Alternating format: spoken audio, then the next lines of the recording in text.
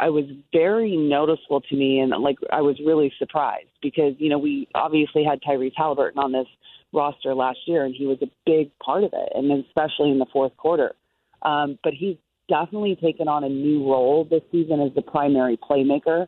And so I was surprised to see how glaring the difference was with him off the floor. And I'm not even just talking about the offensive end of the court, where it did seem like things were stalled and they couldn't really get things going offensively from the start of the game. The flow was really off. I think they adjusted as the game went on. But honestly, you guys, like, they missed him all over the floor. They missed his energy. They missed his leadership. They missed him on the defensive end.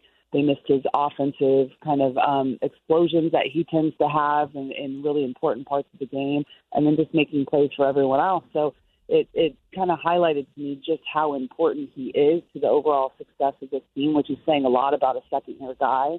But then it also, to me, showed, okay, well, this team still hasn't really adjusted to you know, having to play without people. Now, if Tyrese were going to be out for extended periods of time, which, God willing, he won't be, I think that they would adjust and be just fine. But one game, it's hard to do it when, you know, you're just finally starting to find your flow in the beginning of the season, kind of with him running things.